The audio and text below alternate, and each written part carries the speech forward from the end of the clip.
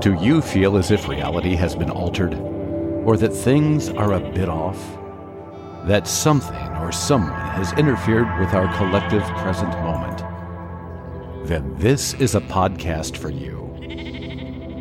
This is the sound of duality. This is the sound of the sonification of a DMT molecule as it travels through your body, opening you to the world and the knowledge that you seek. It's also the sound of sheep and bliss, wandering this universe possibly in both states, and the concept of Sonder, playing a role in the opera of life created by these two states of being. So, who are you? Are you the person you remember yesterday? Or are you only you right now in this present moment, never having been part of what you call your memory? Pull up a pew and take a seat. This is a podcast of all you touch and all you see. The guests are everything in between. Enjoy the ride. Enjoy the duality of each state of being and your never-ending state of bliss, knowledge, and the very thin line between each.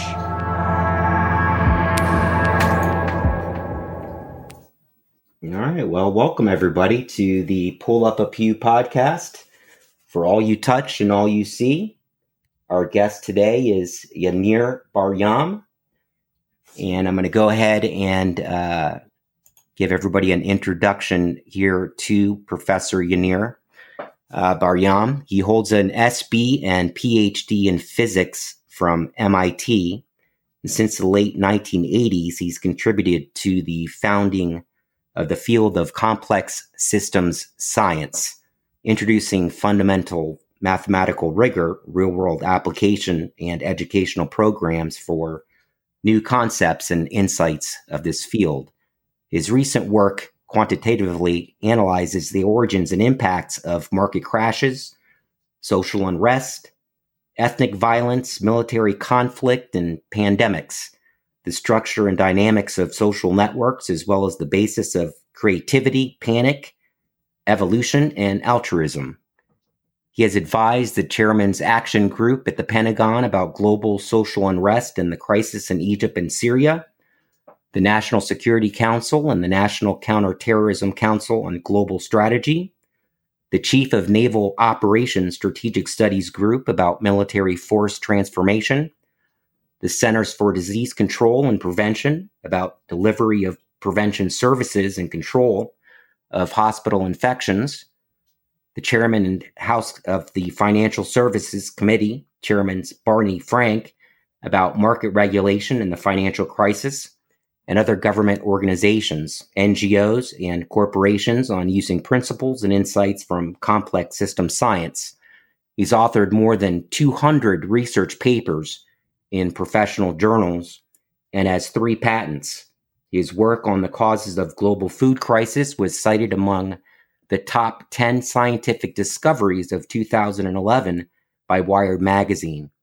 In addition to having taught more than 2,000 graduate students, professionals, and executives, he's been visiting scholar at the Department of Molecular and Cellular Biology at Harvard and the Federal Reserve Bank of Boston. He's currently visiting scientist at the MIT Media Laboratory. So, hello, Yanir. How are you today? Hi. Great to be here. All right. Sounds good. So, this is the podcast for all you touch and all you see. And I think this is the perfect subject for this, especially for our second interview. It couldn't be more perfect. And I met Yanir over Twitter and invited him to come on to the show.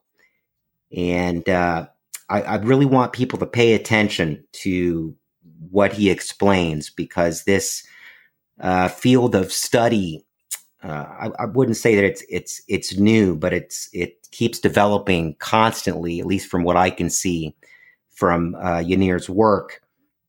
And there's something of the spiraling of technology and the spiraling down of information that I think it's right now every 30 days we double the amount of information and data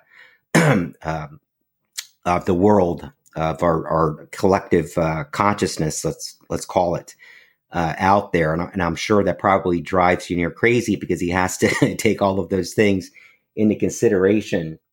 So let me go ahead and let Yanir take the mic and explain to us what complex studies is and what it is he does. Thank you. So let me start by, with just a basic statement. You talked about sort of the rate of information that is present out there. And it's pretty clear that over time, the amount of information that is happening, if you will, in society is increasing.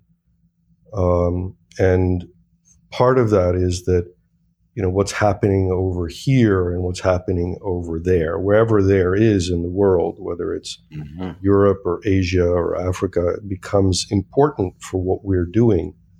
And what we're doing is important for what's happening over there.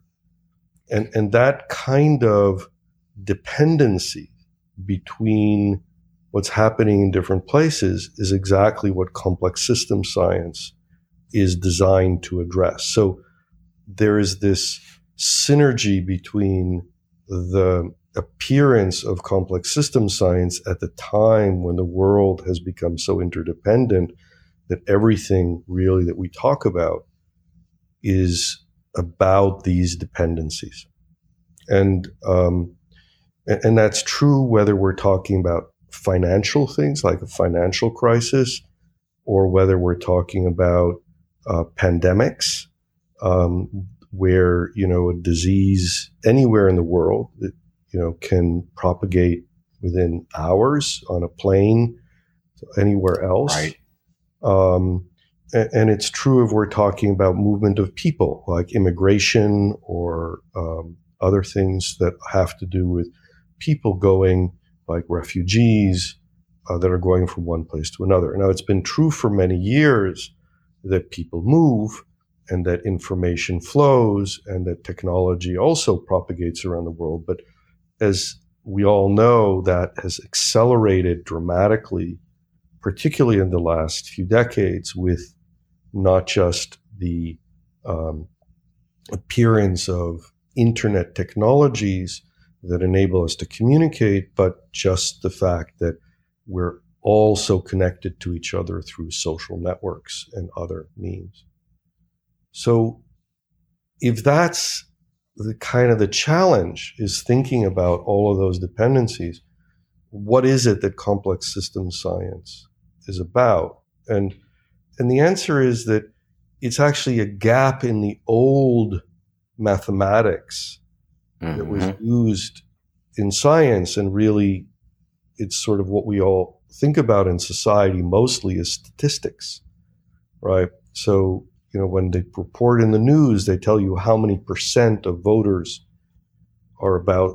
believe in this, or how much, what is the, GDP or is the inflation, what is the % inflation?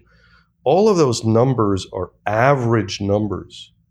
So, for example, if you think about the United States and you say what the unemployment rate is, well, you can go down and look at the unemployment in Massachusetts or in Boston or in Florida or in California or different places. So we can look at those numbers, but looking at them in individual locations, how do we put all that information together?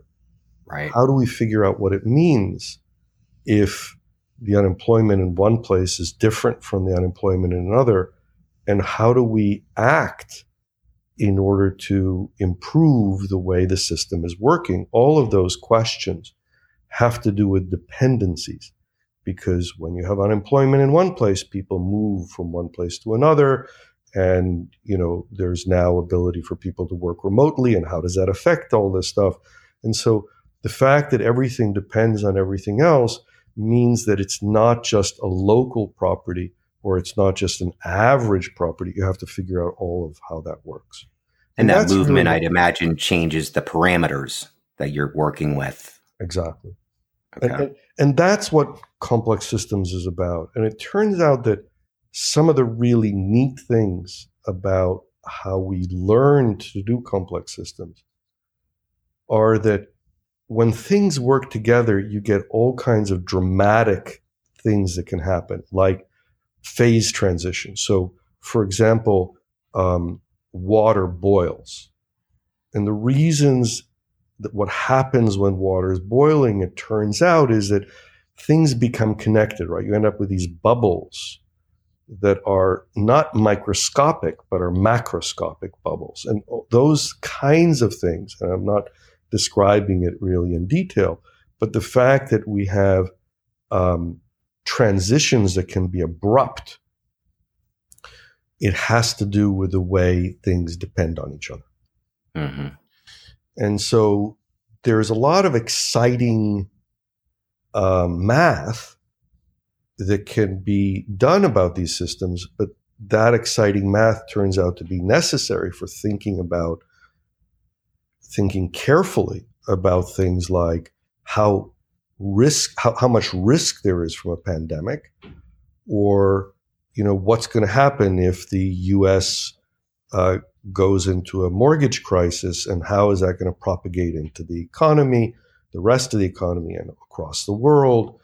And so when we map out sort of the domino effects and the dependencies, the entire system has these kinds of collective actions that are really it becomes something completely different. That's right, doesn't it? Each individual component, as it branches out, and you're adding more to it. I pictured you last night at a whiteboard, doing the mathematics of all this. It's just what I had in my mind, and again, because things are happening so quickly, or you're talking about a pandemic, and then of course that pandemic can affect the financial markets, which can affect maybe food production here, but just erasing something and then adding something, and then hearing something new and erasing something and adding something. It sounds like a never ending, body of work that you have to do to keep up. Yeah. But one of the key things, though, is actually, it turns out it's not never ending. And that turns out to be one of the key realizations, which is that, you think that if doing the average doesn't work, that you have to describe all the details, say down to the, molecules that were made out of. Right. And that turns out not to be the case. A lot of the time you just need to add one or maybe two or three extra things that you include in the math. But one thing that you can say is that until you do that, everything looks really confusing. And it's very hard to figure out, if you push on something over here, what will happen over there. And that is really a challenge for people who are responsible for making decisions. And among those people are, CEOs of companies that have to make the big decisions for their companies. And it's also a big problem for policymakers in government. And so what we see is that people go from understanding that, doing this policy will have this effect, and knowing that if they want something to happen, they know how to get there, to sort of, first of all, basically randomly suggesting things, but more correctly, there's a lot of ideological thinking that has very little to do with what the consequences are. Okay. And that's a huge challenge. It's a huge challenge for policymakers. So for, our president or presidents in general, and for congressmen.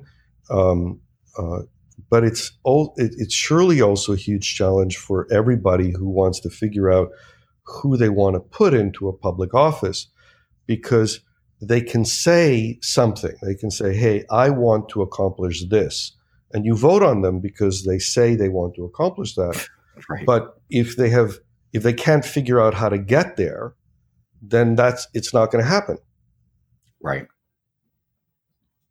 So I'd imagine that they're obviously using your studies. Let's say that the president of the United States or his cabinet and the different decision makers would be using these formulas in order to try to achieve whatever the platform was, whatever problem it is.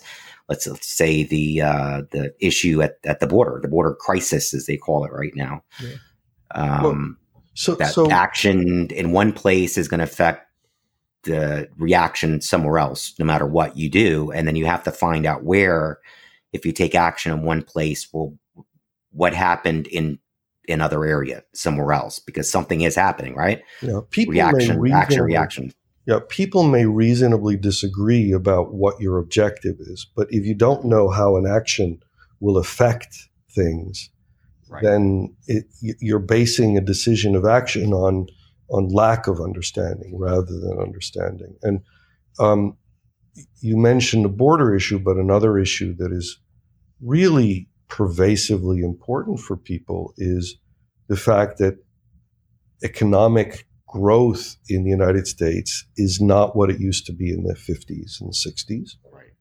And it's affecting, many, many people. They're not able to advance in their goals and in their expectations about themselves. People feel very frustrated. And, there are a lot of people that are in debt that are really struggling. And the question is, where do you act in order to make it better? Is the fault in, the global trade? Is the fault in migration? Is the fault in what the Federal Reserve is doing or whatever? And so people have all these different ideas. And if you look at the reasons that people are pointing at this, a lot of it has to do with the frustration that people have economically. Oh, yeah. As you mentioned, we're at the United States of the 1950s no longer exists. That American dream, we've just really created a society of debt. Yeah. And that's, a problem. This is one of the problems that we've chosen to look at specifically. And the answer is we can point to the specific mechanism that made things better in the 1950s and 60s and has since then been progressively worse because declining. Yeah. People have been pushing it in the wrong direction and they didn't realize that.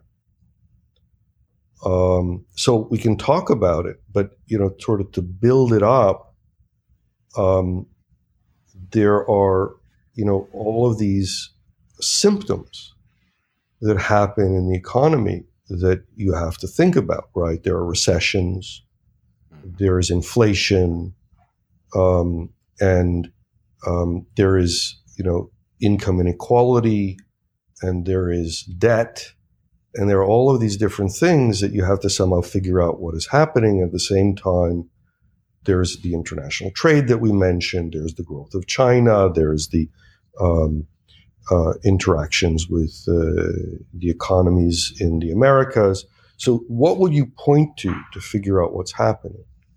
Well, and understand where we're going, we have to understand where we've been. Yeah, exactly. Right. And a lot of these problems started a long time ago without us really taking them into consideration, the longer term effects, which is where we're at right now as well. And I'm sure you're going to get to a lot of this, but how our actions today are going to be affecting, our children and our children's children's into the future. Yeah. Well, so it turns out that, there's a very important way to start this conversation, which is to try to figure out sort of what does the economy as a whole look like? Because, people tend to think about very specific things like, it's exactly what we talked about before in terms of statistics. It says there's an overall amount of money in the economy. And if things are not doing as well as we want, there are two ways that things can go bad. One is that there's not enough money in the economy, and then things kind of slow down.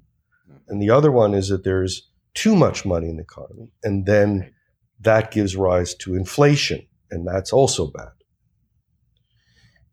And that's the picture that is being used by the Federal Reserve to regulate the economy. So if there's not enough money, they reduce interest rates, pushing more money into the economy. And if there's too much inflation, they increase rates. And that causes money to flow out of the economy or less money to flow in the economy. And that slows things down so that there isn't inflation. Right. Now, it turns out that that's not enough. You need one other parameter. And to explain this, there are what are called two factors of production.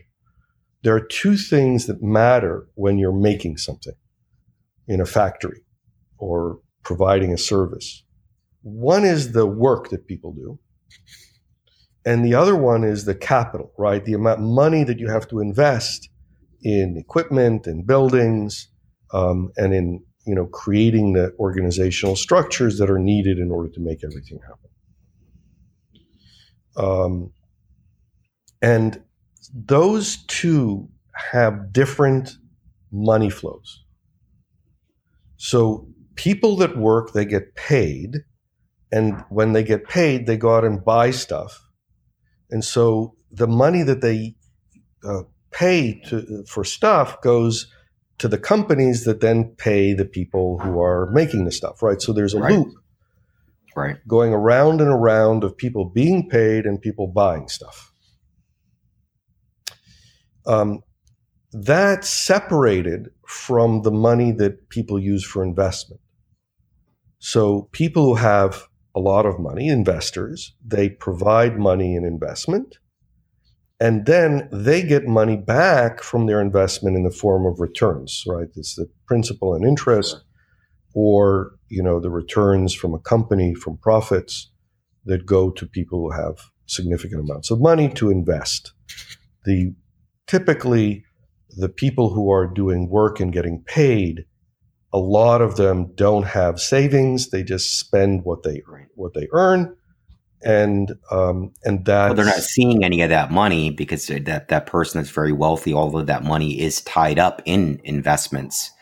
None of it's liquid. None of it is out in the environment, so to speak. Right. So some of it is. It depends where you are, and that comes to the next. Okay. That actually comes to the next question. That's a really perfect lead in to the next point. It turns out that let's imagine that you have two things that are happening. There's this flow and this flow. You can easily see that what matters is that they're balanced against each other. If you have too little of one, then it doesn't make sense because the other one can't be used, and vice versa. So, for example, if there isn't enough money in the investment loop, then you don't have the money to invest to build the factories to make the stuff that people want. Right. On the other hand, if you have so the other way around, if you don't have enough money in the consumption loop, then there isn't enough buying, and then why would you build anything? Because no one's going to buy it. Mm-hmm. Okay.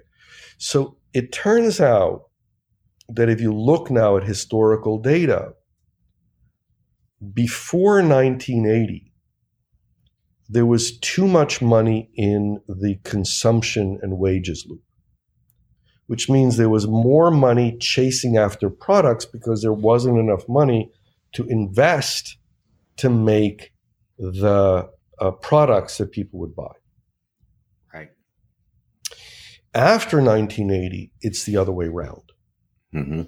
And so what's happening today is that a lot of economic policy is based upon what was happening up until 1980 and hasn't changed given that the conditions are different. So another way to talk about this is imagine you're driving a car. And what people are doing is they're pressing on the gas or putting on the brakes, but they haven't figured out that they need to use a steering wheel. That's right. Okay? And so the steering wheel is the balance between these different flows. And so what's end up happening is you're either going to end up on the left guardrail, right? Or you're going to end up on the right guardrail, but you're not going to be driving down the road. Straight. So before 1980, we were on one guardrail. And after 1980, we were on the other guardrail. And what's been happening is that since 1980, as things happened, like there were recessions or things were not going as well as people wanted, what they're doing is they're progressively making it more so that they're going toward the guardrail that they're against. And that's, going to hurt everybody. I mean, there are going to be some people that are going to be happier than other people, but basically the economy is kind of just creating sparks against the guardrail. And so the way that works today, so in 1980s, the early 1980s, there was the tax policy change that Ronald Reagan introduced that shifted money of the, taxes and so on toward investors, right? Talked about the job creators. Theory. What? Was this the trickle down? That's right. Now, trickle down is a negative term. And if you had asked me in 1980 whether it was a good idea to do trickle down economics, I would have told you, doesn't sound right to me. I may have used some more strong words. But it turns out that it was actually correct.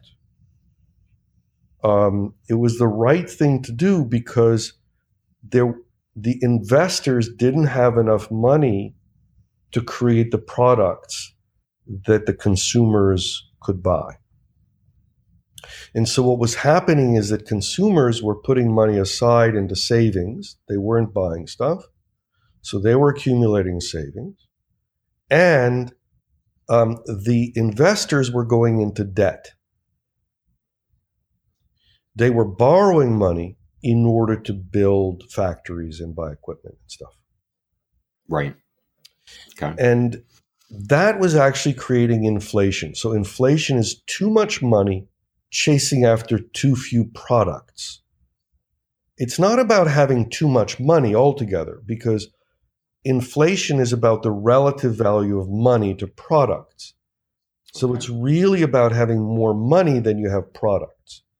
And somehow that's not discussed very effectively by economists. I don't always get I was just going to say that. Why economists don't say things that are fairly obvious sometimes, but that is not being discussed effectively. So if there's too much money and too few products, then you have inflation. But now if you put more money into the investors, right, which is what Reagan did, now the question is, how far did you go? And the answer is Reagan didn't have the calculation to tell them how far to go. And what ended up happening is that they went too far. Mm-hmm. And because the subsequent governments, and this is not just Republican, it's Democrat and Republican governments, have generally shifted in the same direction, we're progressively in worse shape because we're in the opposite regime. We're in the other direction, which is that now investors are saving a lot of money because they have nothing to invest in because people don't have enough money to buy stuff. And the consumers are in debt. And we know that debt is like $14 trillion today. Yeah, right. Right. But it's not what investors have like $5 trillion in savings. Mm-hmm. And it's just sitting there. So they're not making jobs because there's not enough money for people to buy stuff. So this is an example. I mean, it's a good Is this example. what led to the I didn't mean to interrupt, but the 90s, the internet bust, when you were talking about, Reagan's system starting to work, but then it didn't in the long term. Yeah. So I'd imagine that's what led to that there was a lot of this investment into these unknown companies. What you have is a lot really of doing money. Nothing. You have a lot of money looking for places to invest. Right. Mm-hmm. So that's going to give rise to bubbles, right? Where people bid stuff up because looks like a good investment as long as it's going up. And so you bid stuff up and then it crashes because they can't sell enough. So there's all of these false opportunities for investment and a lot of money still sitting on the side. So that's the smart investors are looking for smart places to invest. If the consumers had more money, then there would be a lot more good places to invest, and the investors would have where to invest to make more money. Now, they may not like that idea because what it really means is that they should bear more of the tax burden and more money goes to the poor rather than poor paying taxes. Right? Today, we have people that have a excess income of $10,000 paying 12% taxes, and people with $40,000 paying whatever it is, 20% taxes. Mm-hmm. And investors don't pay any taxes on their returns until they're realized. So they can sit on them for 20 years.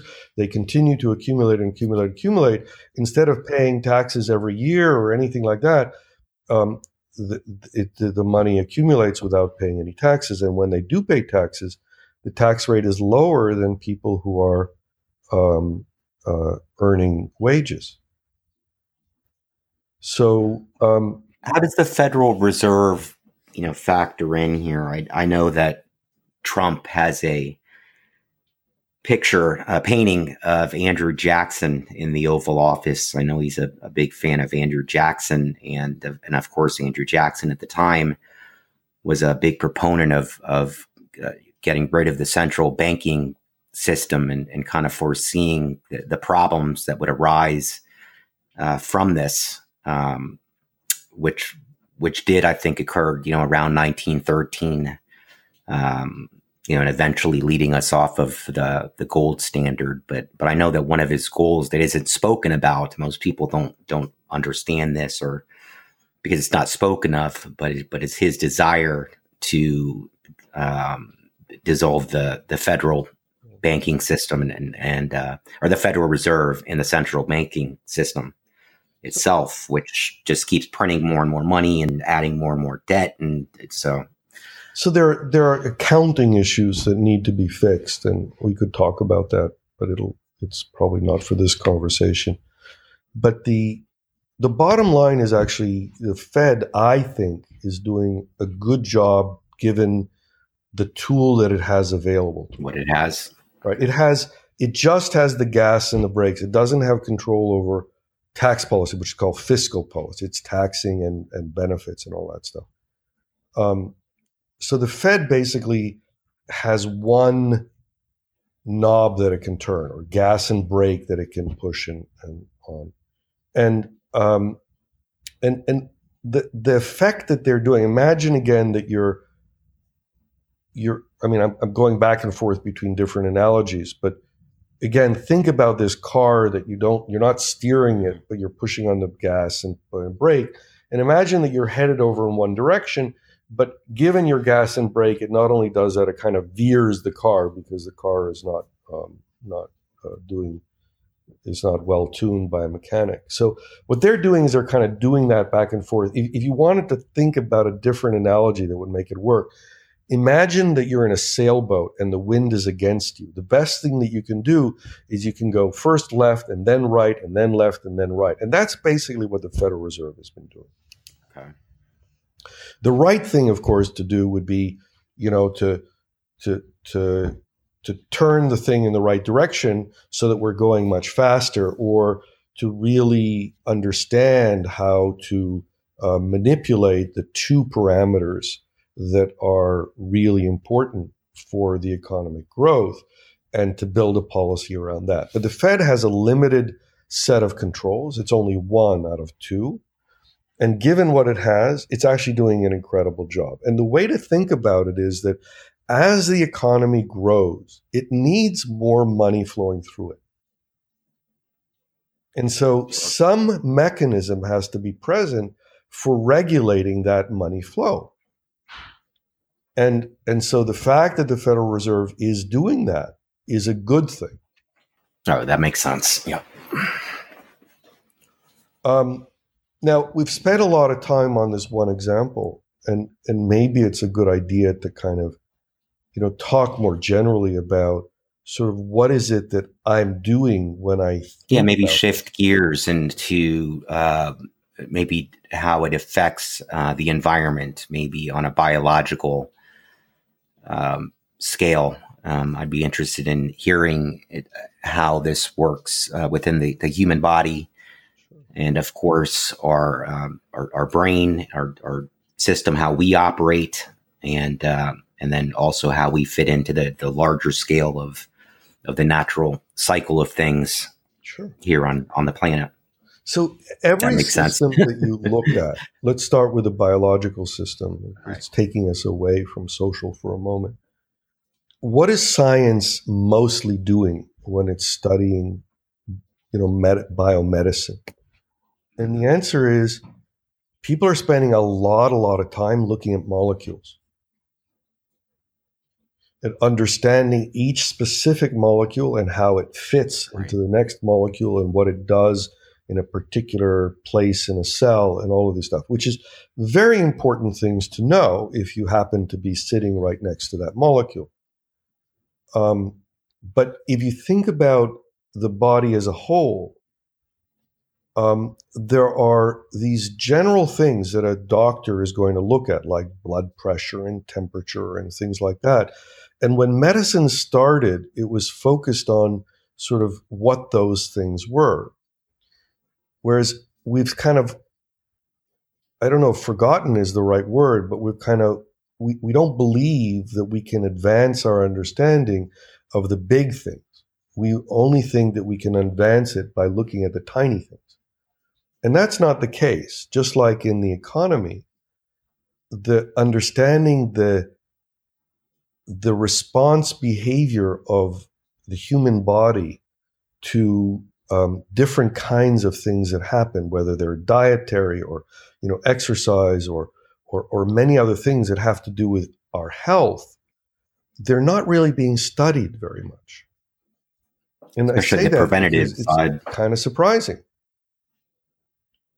And basically what I'm doing and what people in complex system science more generally are doing is we're kind of, again, using these new mathematical tools to go back and revisit some of these very basic questions.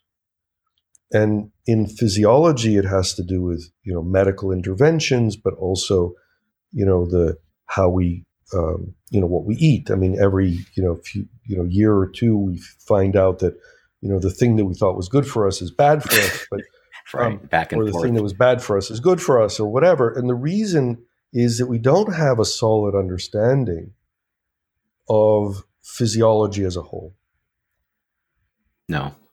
And going back to society for a moment, the same thing is true about society. So most people don't know that, when the Arab Spring riots broke out, the main driver of that was increases in food prices that have to do with the, commodity markets and U.S. policy about ethanol. And understanding these big things is the first issue that we need to know in order to create policies that will make things better. And it's not, doesn't surprise me at all. It shouldn't be surprising to anyone that people don't know what to do in these conditions where, what you do over here is affecting what you do over there.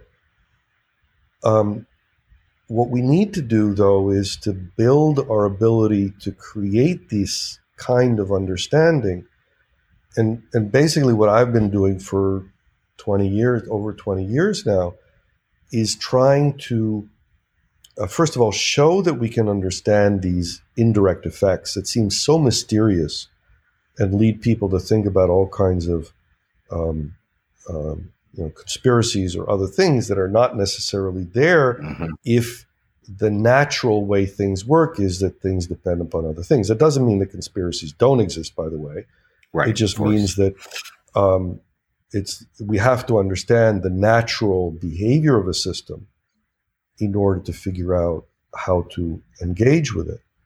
So first how of do you all, see this applying to what's happening in France? With the Yellow Jacket riots, and they say that it's a fuel issue, but I have a feeling that it's probably a lot more than just issues of fuel pricing. Yeah, I mean, people are, again, I mean, it's somewhat like what's happening in the United States, and some of the reasons are probably similar. Europe has gone through these rounds of what they call austerity, which basically is to shift the burden of society to the people who have the least ability to handle it. And eventually, people are going to stand up and say, what happened? We're in big trouble. It didn't go away. The whole idea of austerity was, well, tighten our belts a little bit, and then things will get better. Things didn't get better. They're just doing another round of tightening. So this, I had a friend who said the rope was too short, so I cut it. It was still too short, so I cut it again. If you're going in the wrong direction with your solutions, things are going to get worse and worse. And we see that in many of the cases, right? If people have the wrong understanding of how to fix something, they're going to keep doing more and more, working harder and harder, going in the wrong direction. So another example of that is healthcare, right? I mean, going from the individual physiology up to the system that's supposed to help us with our physiology, the healthcare system. People have been trying to fix it because of too high costs and not quality is not high enough, and it doesn't get better. So what do? They keep trying harder to do the thing that they were doing in the first place, which is not making it better. And so we have to really step back and reevaluate how are our actions actually affecting the system as a whole. I was going to say, we're so insulated here in the United States as a society. We really don't understand what's happening outside in other countries, in other areas of the world. Honestly, not necessarily the people that are studying it, but just meaning people in general. Yeah, I don't disagree with you. I think that the world is hard to understand, but the truth is we don't understand what's going on here either. Right. And how close are we to getting into a situation that, like what we see there in France or even in the United Kingdom, which isn't spoken of very much. The main reason why democracies are better is because people have a voice, and if they're in trouble, they can raise their voice and make things better. But absolutely, if the policies are disconnected from what people want, it's not going to make things better. And so you can vote, extreme right, or you can vote extreme left, but if the policies are not going to actually fix the problem, then people are going to continue not being happy. Eventually, they'll really be so frustrated they'll do something different, whatever that is. And right now in France, the founding fathers were so smart too, and they set this up, as a republic, which most people don't even realize that we are, and think that we're just a straight democracy, which we're not. And thank God we're not, because then you have the mob rules mentality of, the majority taking away certain liberties or rights away from the minorities. And so that's how they, set things up, which all of this talk about, socialism and moving away from that is a very, very scary, at least to me, issue right now. that, especially the younger generation, I don't think they realize that system does not work. It's never worked. And just by adding the word democracy in front of it doesn't make it, any better. There's something that's even more basic than what you're talking about, which, I've spent time and thinking about and evaluating, and that is the fact that the world has all this information that is so overwhelming, which we started this conversation about, and this is the right time to get back to it. How can anyone understand all of that information? Mm-hmm. And the answer is you can't. I mean, there's no way. No, I don't envy you. You were talking about me coping with it, but the answer is right. I don't. I learn how to pick problems that are kind of some key problems that we need to understand in order to design policies, or some other specific issues that may be helpful, for example, in medicine. And if you can't, how does the average person deal with these issues on a day-to-day basis, right? Yeah, well, the answer is the difference between people is not as much in that regard as you might think. And the answer is that basically everybody's overwhelmed. And the question is, what do we do about it? And don't think that any policymaker, whether it's the one that people voted for last time or the one that people will vote for next time, no policymaker can grapple with all that information. So there are two different ways that we can help with that. And one is what we've been talking about, which is sort of figuring out these big effects. If you push on the system over here, what happens over there? Which knob will help in improving economic growth? That can help. But the other thing it turns out that people can do is learn how to work with each other better. And the reason is that different people understand different information. And it's not just that they pay attention to different information and one person listens to, this political commentator. They just understand it differently and another in a different way. It's that people have different brains that enable them to filter different kinds of information. And the fact that my brain is better at math than most people's, let's say, means that my brain is less good at other things that other people are better at. So the only way that we can overcome this problem of too much information is actually by working together, collaboratively. Yep. And merging. The hardest thing, I've been trying to explain this to people. One of the hardest things to do today is to figure out how people can work with each other that don't understand each other. And we do this all the time because we have, engineers working with writers to explain how some product works. I mean, that's just an example. Every company has lots of different people who are capable of doing lots of different kinds of things that are working together. But we need to go beyond that somehow to figuring out how collaboration we do it every works. day. We just don't think about it. But the average person and having a discussion, whether it's political or otherwise, as you're saying, they have to learn how, or we have to teach people how to communicate and to be able to work together. Yeah, and it's somehow also beyond communication. I mean, the best example of people working together that I know is a sports team, basketball team or a football team or other teams, where each person knows that they're doing something that's different from the others and they know how to put those pieces together. And we have to stop being so angry with each other that we disagree and start figuring out how we can do those kinds of things. That's the big challenge as far as I'm concerned today. Because you've hit it. Yeah. The world is in a trajectory where the information is not going to decrease. Yeah, it's only going to get more complex as we go. And so we're going to get more and more bewildered and overwhelmed. And the way we need to deal with that is by having other people that we trust, that we work together with. And it sounds like an idealistic approach or perspective, but This is the real deal right now. The real deal is that we are moving into a context where we have to work together in order to be able to survive and to thrive. Absolutely. Absolutely. Yeah.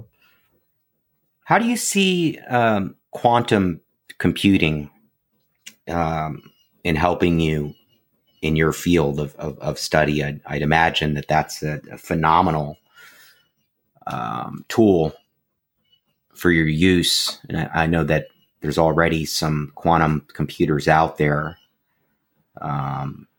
extremely expensive. So I don't know if they're available to you readily, but they will be eventually. But how do you see that factoring in? Yeah. So, I mean, I'm don't want to disappoint you too much, but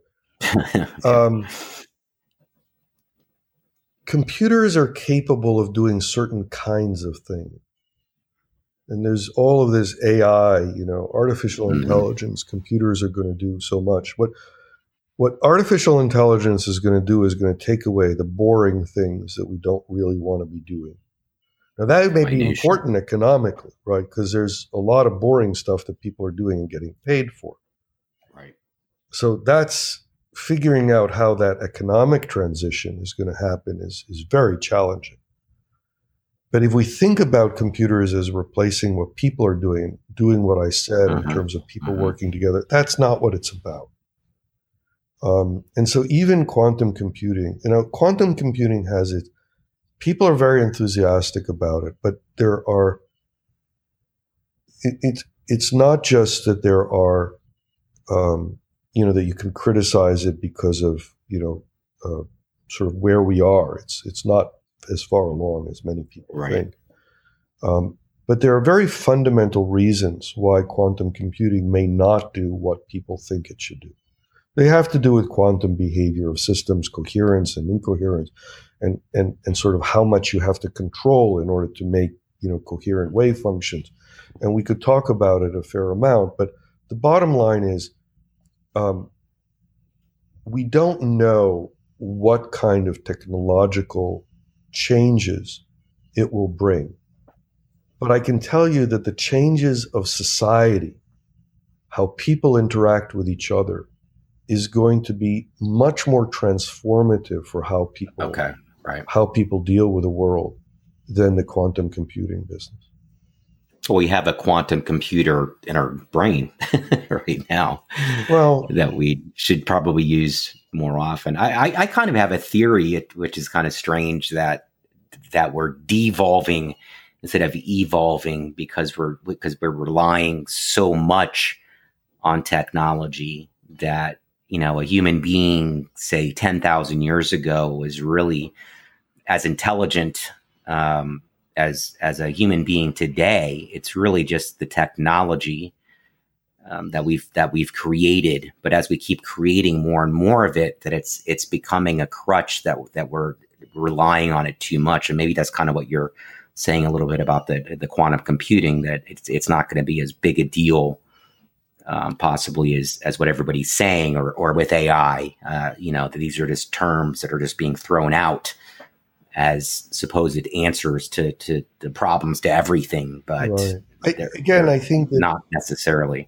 People talk about sort of a transformative moment in terms of, AI or quantum computing. I think that there is a transformation that's happening.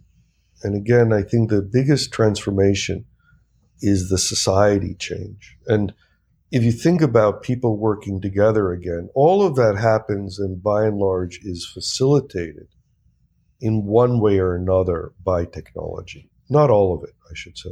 I mean, we still talk to each other. Right now, you and I are talking together through computers and through wires and through the internet and all kinds of things. But people talking to people, even though it's happening with the aid of technology, still you can really think about the way we're working together as being about the people and not just about the technology. Right. And so if we take that as an instance, and it's not the whole story by any means, then what we see is that the tremendous interaction that's happening among people, and you can imagine this globally through social media and all of the dance of how we engage with each other, and it goes all the way from people meeting in a cafe and chatting to broadcasting on Twitter or on global YouTube, media. whatever. Yeah. The way to think about the world is that we're kind of all kind of a single thing, right? We're all talking to each other in a way that makes everything that we do dependent in one way or another on what other people are doing. And it's simple things like, what we eat, where does it come from, to what technology we use, to what we're thinking about and what we're talking about. And so, and where we are, right? Where in the world we happen to be today. So if you take all that together, what you see is that human civilization is becoming this technology-enabled collective.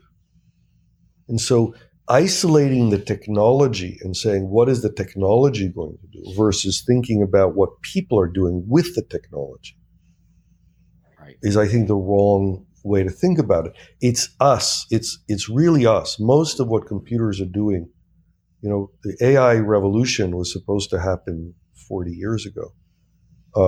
Still, most of what computers are doing is generating graphics so that we'll look at them. So speaking of which, how do you feel about this, quote, singularity effect, or if it's ever even going to occur, the singularity of, computers becoming sentient, or again, I don't. There's pieces. Remember back, the Nick mythology Bostrom of John Henry. Mm-hmm. John Henry was this super strong guy that was building the railroad. And they talk about the competition between John Henry and a steam, steam hammer, right? Sledgehammer that was pounding in the nails for the railroad. The rivets, yeah. And the story goes that they had this competition and John Henry won, and then John Henry died. And that's kind of the transfer of an age from the time when people were providing the physical power to steam, and later other forms of energy were providing the physical power. So interesting. The same thing, as far as I'm concerned, is happening now with artificial intelligence.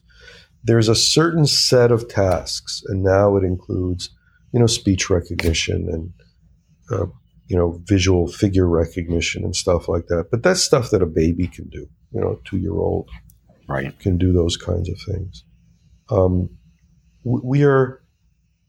The fact that computers can do pattern recognition is not the same as the fact that computers can do the same as what people do. And this is a subject of a longer conversation, and maybe if you want to invite me back sometime, we can talk about it. Yeah, absolutely. But the short story is, I don't think people will be replaced in the sense of that people will become obsolete relative to computers. I do think that there is a lot of the current things that people are doing for a living that will be threatened by technology. It's happening. It's been happening. And it's been happening. Yeah. And that kind of societal transformation is something that we need to grapple with in a strong way. But the conceptual challenge where we're thinking about computers sort of doing everything that people do, only better, is mostly something that is not going to happen. How about the dystopian side of all of this and the direction that it's going? We keep being promised, that everything's going to be used in a fair and honest way. But, the big brother aspect of the direction that we're moving in how of us being observed basically 24/7, all of our data right now, being recorded and stored by the NSA. And Right. Hi, NSA, how are you? And where that's leading, it's a very scary prospect. And what's scary to me is that most people aren't really seem concerned by it. And to me, that's really like kind of because it's been done in a trickle effect over a long period of time, just to kind of get people used to the idea.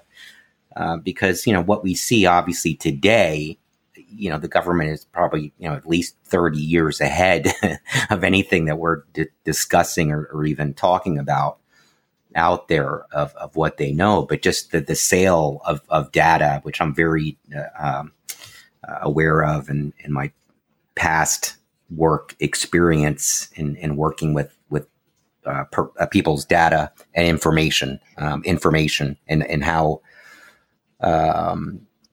what am I trying to say? How much value there is in that, and there's no more control anymore over that. It's out of control. Yeah, and you mentioned your the information NSA, is out there to be bought by anybody. You mentioned the NSA, of course, but in this country, a lot of the data is in the hand of companies like Facebook. Yeah, the corporations. You're right, and so on. That's really where I should have went with that. Yeah. Well, I mean, so part of what's happening is that there is this new capability that the technology has enabled. Now, we've had cases where technology enables things, and we still have to make choices about what we as a society and somehow collectively act on it, what we are allowing to happen. And I think that, since these choices depend on values, it's very clear that they depend on values. I think different places in the world are going to make different choices. Well, you hit the nail on the head when you said what we allow to happen. And it just seems that we've been that's where in my intro, the sheep, that would be the perfect analogy of the sheep that we have become, and just so used to the quote, the fear and the use of terrorism and the never ending war on terror. And we need all of this, technology and safety, out there in order to prevent you from being killed in a dirty bomb explosion, let's say. But, the chances of all of these things actually happening to an individual are so minute. But the use of fear is just such a potent, right? Well, right thing. If you think about it, what you're doing in your discussion is you're creating a model. The model has the external impetus of a terror event, 9/11, and the internal behavior of the response to that, the fear. And another parameter is the extent to which people care or don't care that their information is being tracked versus how much they care about the security and what they're told about the likelihood of such an event is. Now, we could make that kind of model, and I'm not saying that would be the right model to make right now, but you see how we could analyze the situation and stand from the side and say, it really looks like this society is going to end up in a place where all the information is tracked and people are, or we could make the conclusion that no, the society is going to end up in a place where it's, where they reject this concept of being tracked. And the answer is,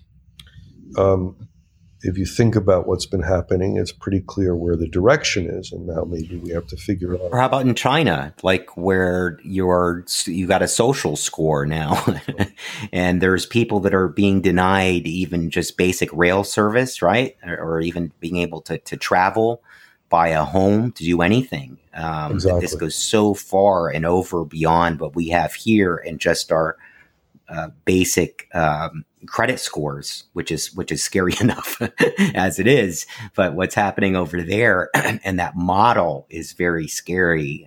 To hope to God that doesn't in some way migrate its way over in this direction.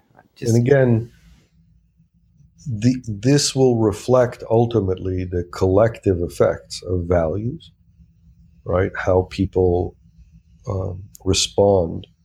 Do they go out? It's going to be up to us. Yeah, it's going to be up to us, exactly. And so, if you write down the things that you really care about, basically, you can't care about too many things because you can't change too many things. So you have to figure out which are the most important things that you care about. And I tend to do that a lot. And I've had to learn to, what you can't control, you can't control. You can't spend your days worrying about it, constantly, these different issues, which you can't control. Exactly. So we may hope that society goes in one direction, but if collectively people don't care or the conditions are not conducive, then we may not end up in the place that we feel is the right place. I think those are kinds of things that are definitely worth careful thought and analysis, and we should understand what the consequences are of the choices that we're making. Absolutely. Especially again going to the consequences to the generations down the road. I have no idea what it's going to be like for them. If you want to, that we're in a kind of bottleneck, it seems right now, that the choices that we make at this moment are just so incredibly important on an existential level of these risks of different things, like we just mentioned, like AI or anything else. Of these decisions are going to have long lasting effects down the road. Yeah, that we're at a certain point in time in history. Yeah, no, definitely. I mean, again, everybody has this set of things that they're most worried about.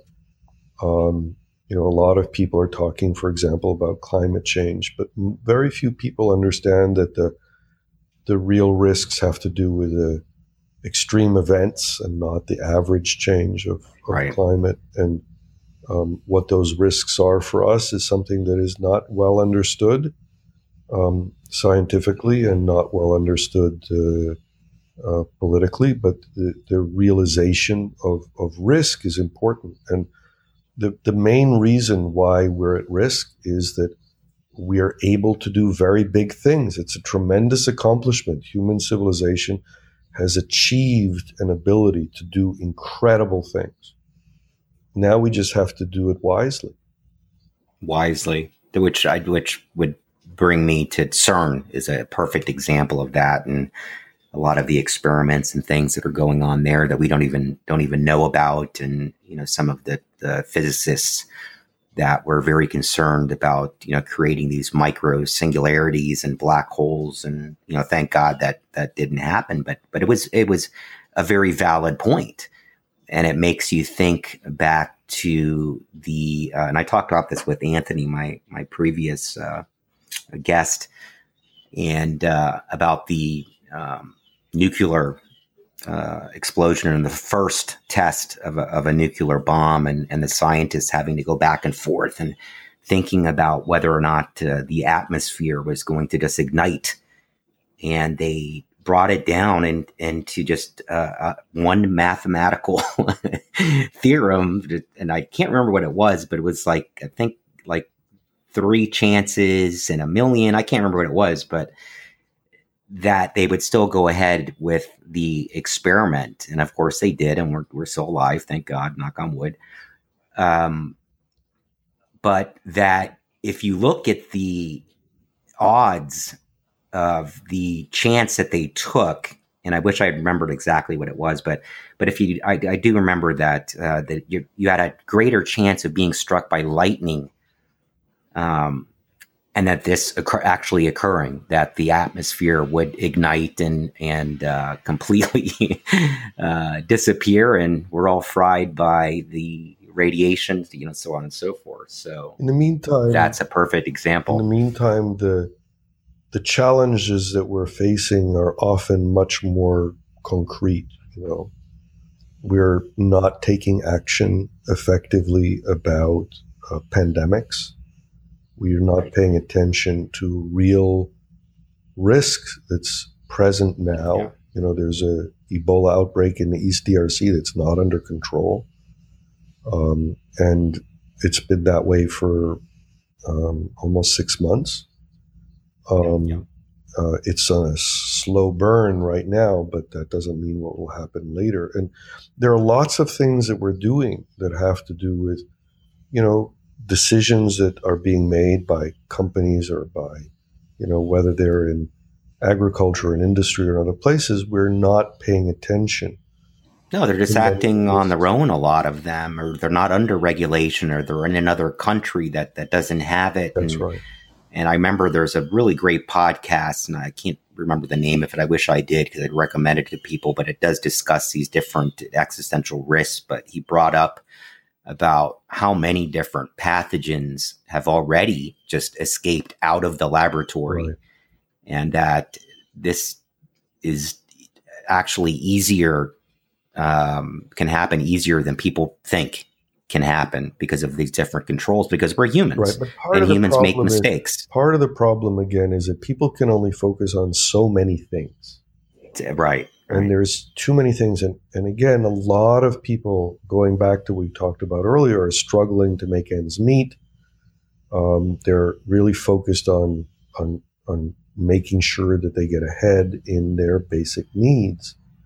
I think we really need to create a framework in which we can, again, share the responsibility for dealing with some of these high risk, low probability, high impact events, and make sure that we take care of both kinds of things, the things that everybody is confronting. And we talked about the economic ones. We talked about the complexity. People are getting overwhelmed. We talked about, pervasiveness of extreme events. You're in Florida. What is the limit of the hurricane that you can actually be okay with? And so there are those kinds of things that are very broad based, and we know about them. And then there are these, what are we doing? I mean, you mentioned nuclear particle experiments. As we move forward in whatever technology, biotechnology with CRISPR or other things, the people who are engaged in those actions, what are the mechanisms that we need in order to make sure that risks are being addressed? And right now, mitigated. The framework for doing that is not well thought out. The best you get is people getting together and saying, we really should worry about these things. Shouldn't we be worrying about these things? Yeah. And they have a special conference where they sit down and they say, well, we really should be worrying about these things. A conference for a conference. That's right. For a conference. Yeah. But the bottom line is that all of these kinds of things have to do more of what we don't know than what we know. Yeah. And the tools for thinking about what we don't know are definitely not in statistics. Because statistics is only about past things. It's the things that have already happened that we know how to apply statistics to. So if there's going to happen something that's different from the past, we really have to use different mathematical tools. And again, going back to the beginning, that's what complex systems is about. It's about what are the mathematical tools that go beyond the assumptions of statistics and calculus that enable us to think about how things depend upon each other so that we can figure out how a small thing that we do looks very small, turns into a very large thing that we didn't anticipate. Event. Yeah. Yeah. And hopefully instead of, like you said, discussing it, that we come to some conclusions That's right. of how to prevent some of these things that we're talking about. Exactly. Well, how about, I know we're getting close here on an hour, but I'd like to ask, how this does apply to theoretical physics, if you're doing any work in that area, and especially, tackling things like dark matter and dark energy, which of course is just our way of saying we have no idea what's going on out there. And I think that there's, there really are two different views of what's happening in physics in those domains. One is that, we really understand most of what we need to understand. We have these few things that, they look like they're important, but, we'll put things together in a little bit different way. But when you say we think we do, isn't that usually how it is? I mean, we think that we're getting it. We think that we understand everything, but then just one small event occurs and everything is out of whack. That's right. So I actually think, indeed, that there is still a lot of opportunity for innovation in that space. I will say, however, that the elementary particle cosmology physics, I'm not yet convinced that the innovation in that space is going to affect how we travel around the world or how we understand how to talk to each other. Right. I think that there can be incredible innovation that will affect how we understand the unification of gravity with electricity and magnetism and weak interactions. So do you think we will find that link from what's happening on the micro scale, on the quantum scale, to what's happening on the macro? Like you said, right now, we don't know how it affects anything because it's just so different. In the meantime, I think that it's going to be exciting when we figure out how to solve the, sort of the fundamental physics problem. But I really think, there are these, going down to the tiny, the other direction of figuring out how things work together, which is what I've spent much of my career doing, is its own exciting problem. It's very fundamental. Phil Anderson, a physicist, wrote an article once, "More is different," and there are various takes on that. The idea that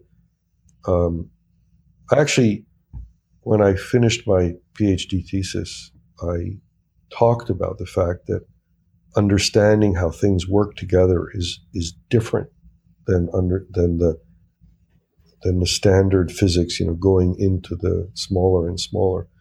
And it was funny because I think the people that I spoke with, including my advisor, was not very excited about that distinction. But I think since then, people now appreciate that understanding collective emergent behaviors is really an exciting part of physics.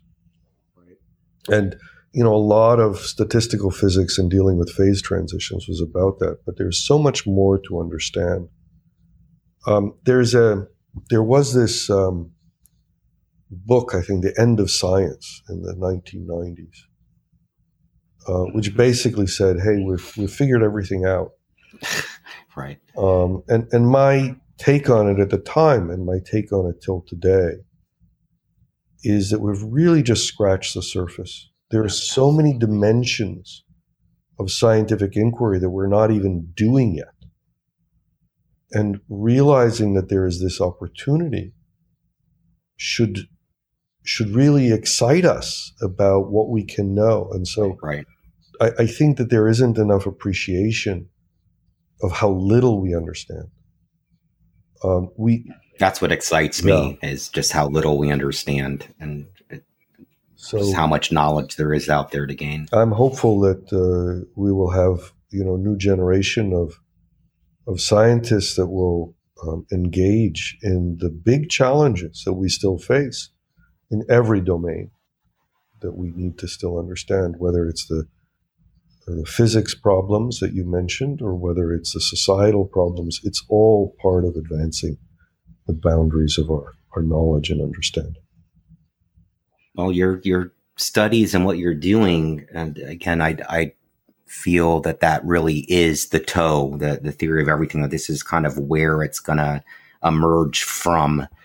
Is from the work that you're doing and affecting all of these other different areas of science, whether it's theoretical physics or biology or whatever it is, because it really is the study of everything, right? I mean, that's kind of how I look at it. Well, or how everything interacts together. I think that the important thing is not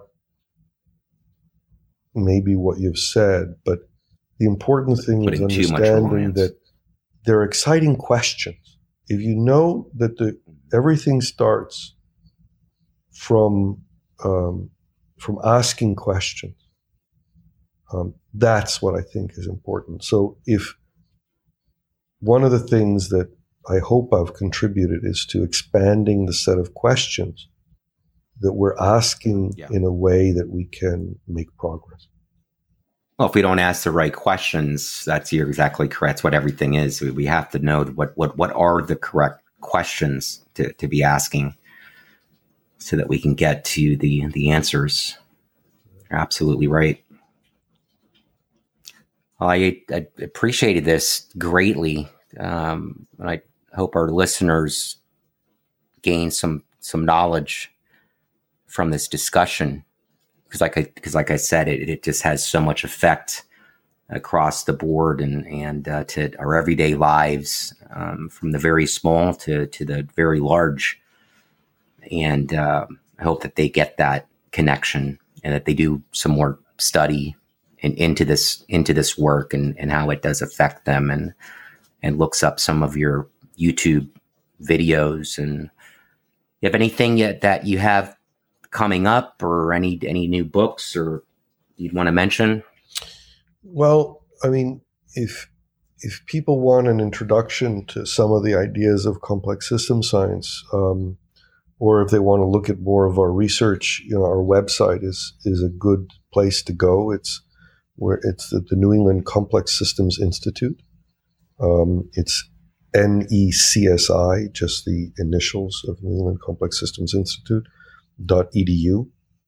I'll make sure that's in the show notes. And there's the book that's accessible that I've written is called Making Things Work. It's about how we use some of these ideas and methods for tackling some social problems that we have.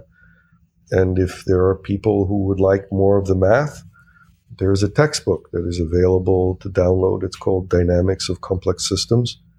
And I'm sure that the most important thing that they will find there is the questions that I hope, will contribute to their answers. All right. Well, thank you again very much for joining us. And I just want to mention to everybody, make sure and subscribe. That's the most important thing. Please, give us 5 stars. That really helps us to be found in the algorithms that iTunes uses and the different platforms. It's not really so much for a review anymore. It's really to be found. So if you can give us 5 stars, it would be greatly appreciated. And then you can write a review, hopefully a kind review of the show. And also to support us through Patreon so that we can continue the work. We also want to start getting into work with the Innocence Project and helping to get innocent people that are in prison freed, which is an incredible nonprofit organization that does this. Attorneys that are pro bono, of course, that work tirelessly to see this done. And I think it's something like 4%. It's estimated of the population. It's amazing to even just think about this, of the inmate population are innocent and what that must feel like. I couldn't even imagine. So that would help us greatly, any Patreon support in joining us on our journey. And again, I thank you all very much. Yanir, thank you again so much. My pleasure. I really enjoyed this. And I'd like to do this again because there are so many different facets to this to discuss that we really did just scratch the surface. Well, I'll be pleased to come back, and it's been really a pleasure to talk with you. And I hope that your audience will enjoy the discussion. I'm sure they will. All right. Thank you so much. All right, everybody. Talk to you next time. Have a good one.